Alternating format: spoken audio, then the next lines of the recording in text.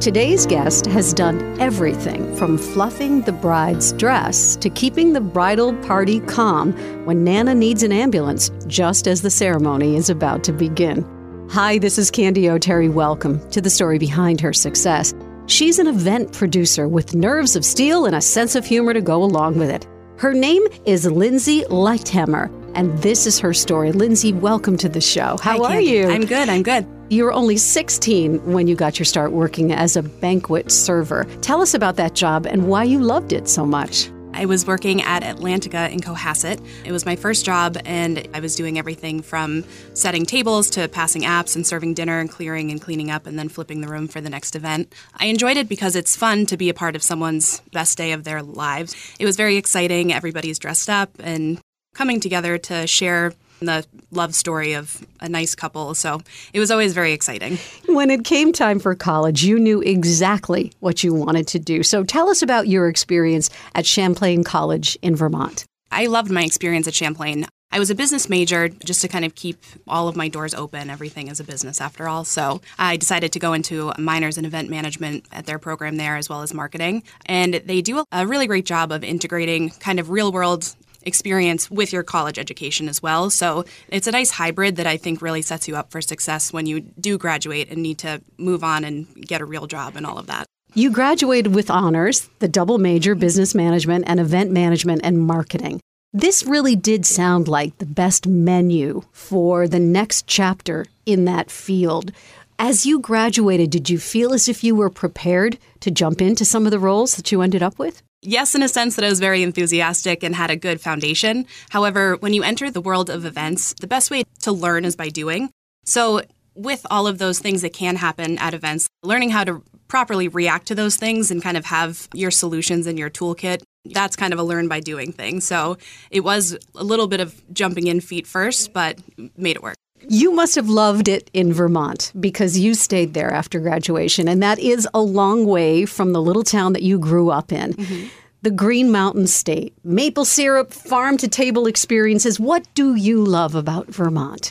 Really, I love the farm-to-table part of Vermont. So it's so easy to be able to go to the co-op and I can fill my grocery cart with vegetables, produce, milk, butter, cheese, everything that's from all of these farmers that I've gotten to know, particularly since the bulk of my career was in off-site event catering and bar services and things like that. So even the whiskey could be local, the vodka could be local and things like that. So that kind of local economy, friends helping friends, was very important to me. You know, it sounds also as if you've been able to create a community. So you've got your people that you go to. Mm-hmm. How important are relationships in your business? Oh, probably top tier, most important. So I did spend a number of years as the president of the Vermont Association of Wedding Professionals, and I'm a current board member as well. It was especially apparent throughout COVID. The relationships that you do have are paramount in that industry. So the strength of the fiber of the Vermont wedding industry is really impressive and very close-knit. And that even spreads further beyond just Vermont into New England as well, where you can reach out, and if you have a certain issue in a certain state, that you have that network to kind of pull from. Take us back and tell us about your first job after graduation. My first job after graduating, I became the general manager for a high-end off-site farm-to-table caterer called Cloud9 Caterers based in Colchester, Vermont. I spent about 5 years there, worked very closely with the owner, Sarah Moran, and she kind of taught me everything that she knew. She was a wealth of information. I still now, since I've moved into planning as opposed to catering, still work with them very frequently. But that was kind of where I got my eye-opening experiences and all of the things that you have to think about and deal with, especially when you're providing food for large numbers of guests, oftentimes in the middle of a field somewhere in Vermont where you might not have cell service and you're bringing all the infrastructure together yourself. It's also a luxury brand, right? Yes. So when I hear the word luxury, there's a certain expectation for the customer that comes along with that. Absolutely. Talk to me a little bit about working a luxury event like that. One of the most important things that I focus on, particularly as a planner, is our logistics and guest experience. And design and all of that comes secondary to that, because you can have the most expensive, beautiful flowers in the world, but the second your guests are waiting too long for a drink or they don't know where they're going, they're having a bad time. So their expectation is to have a high level of guest touch points where they kind of want for nothing. They are able to move through the experience of the weekend very easily. They're never asking any questions, and they have even small things like their own dietary issues. They're catered to and included, and we already know about that, so that that person doesn't have to seek us out and say, well, I'm gluten-free. We'll already know that, and we have a meal prepared specifically for them. And then also just making sure that we're keeping things fun and that we have these backup plans. So if it starts raining, which it did every single weekend this past summer, we have a really well thought out plan B and plan C so that everybody's expectations are known and are kind of on the table, and so we can react properly. And that makes sure that they're not upset with how things happened. Your next stop was the Farmhouse Group as their director of catering and events. This job provided you with the opportunity to develop new parts of the brand. Yes. Tell us about that. I just had kind of a unique opportunity to join the Farmhouse Group.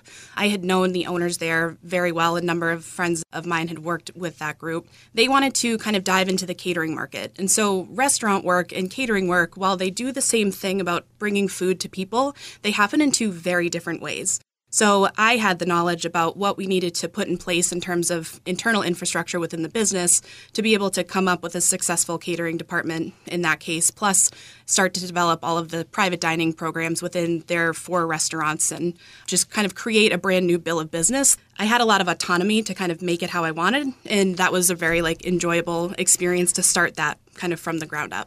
It's also so empowering, and I think it gave you the confidence because armed with that experience and your relationships in the field, which you say have been paramount, you decided to go out on your own. Yes. Was there a moment when you knew it was time to do this? Yes. I have a family that I work with. They're the Casey family. They have been extraordinary to me. And they had a daughter that was engaged and getting married, and they wanted me to plan it. And so I had been toying with this idea of going from catering to full planning and production so that I could kind of have control over all the parts and pieces to make sure that those luxury experiences were happening kind of just the way that they should be. She was getting married. They wanted me to plan everything from the ground up. So you had your first big client. I did, yeah. And they already knew me, which was great, and they trusted me that I could do it.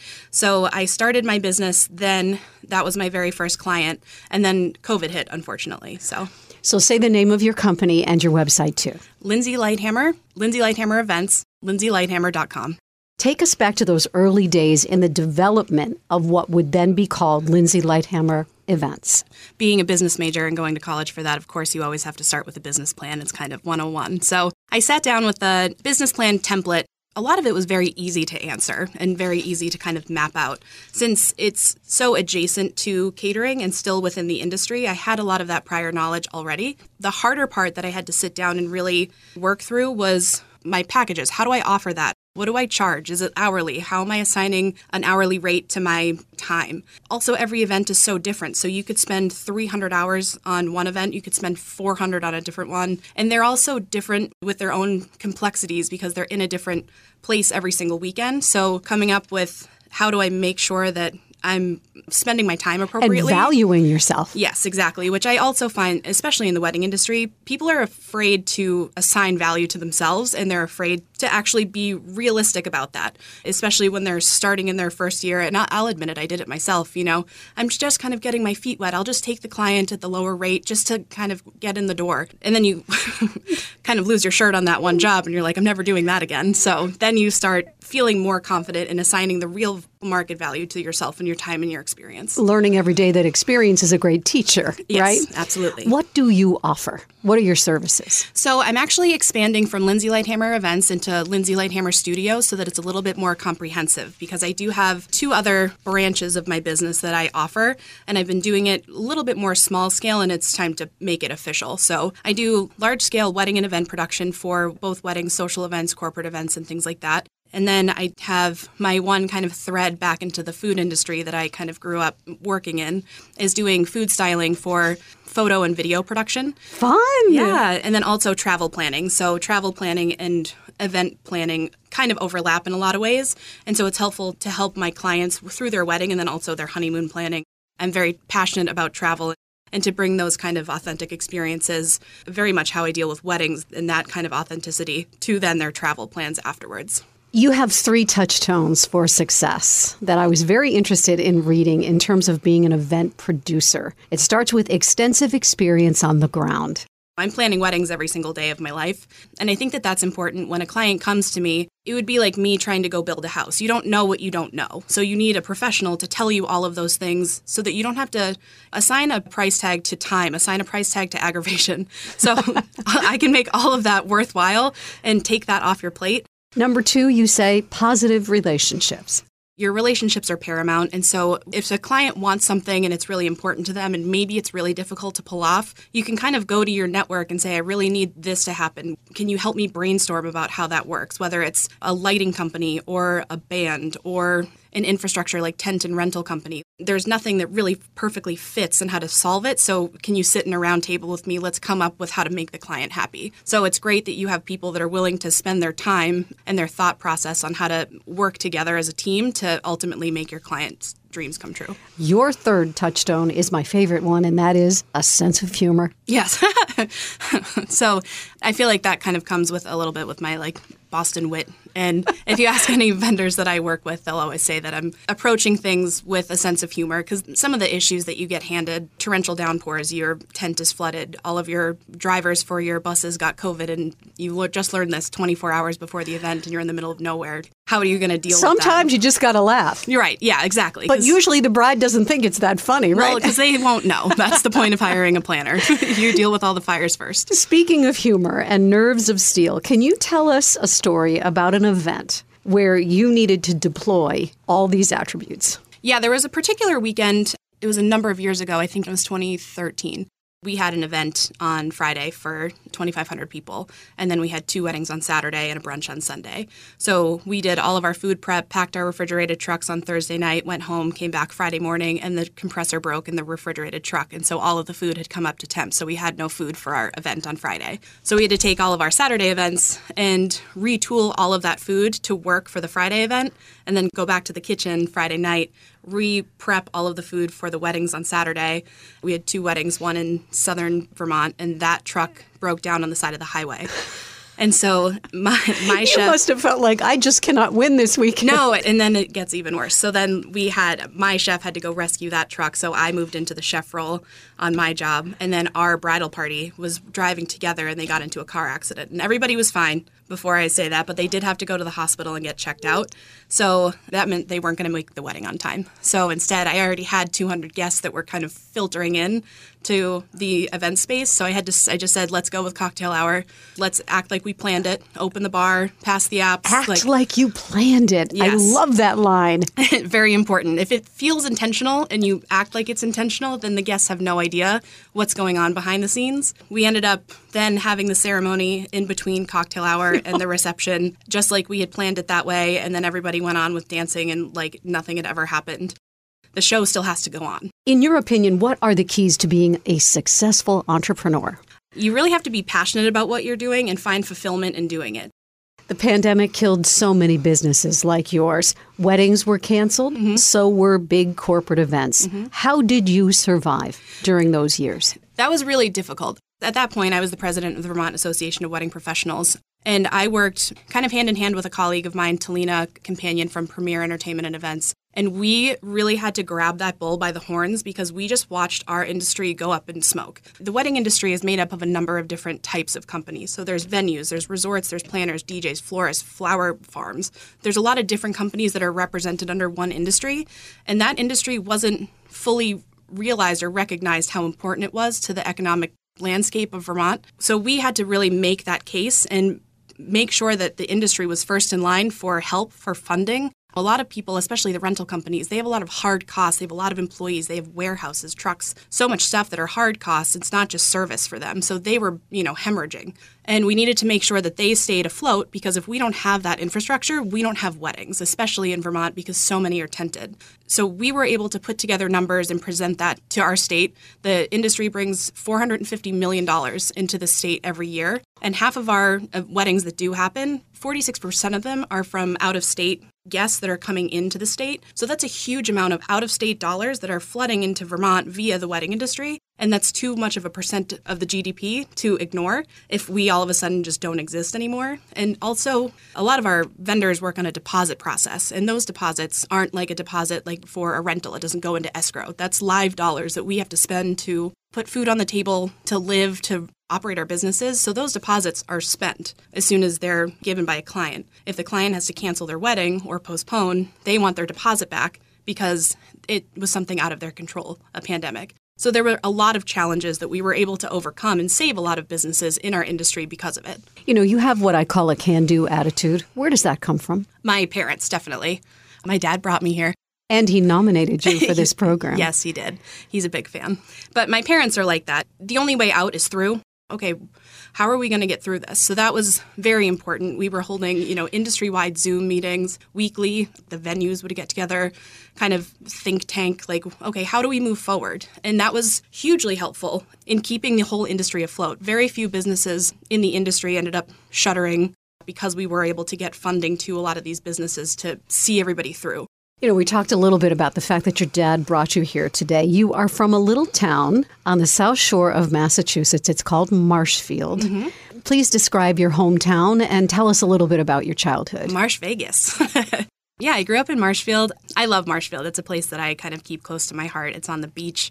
Marshfield Fair is there every year. And, I still have friends that live there. I'm coming back there all the time. My parents still live there. My brother and my nieces live there. It's a nice town. I love coming back, and it has a lot of that nice colonial homes and those things that I really love about New England and about Massachusetts. We talked about the fact that you were born into a home where can-do attitude was important, but what were the values in your house? My parents are married. They're still together. I have my brother, Taylor, who I grew up with. He's 10 years older than I am, so we did have a little bit of a gap. Ever since I was little, we've been best friends, and we still remain best friends. And my dad is one of 10.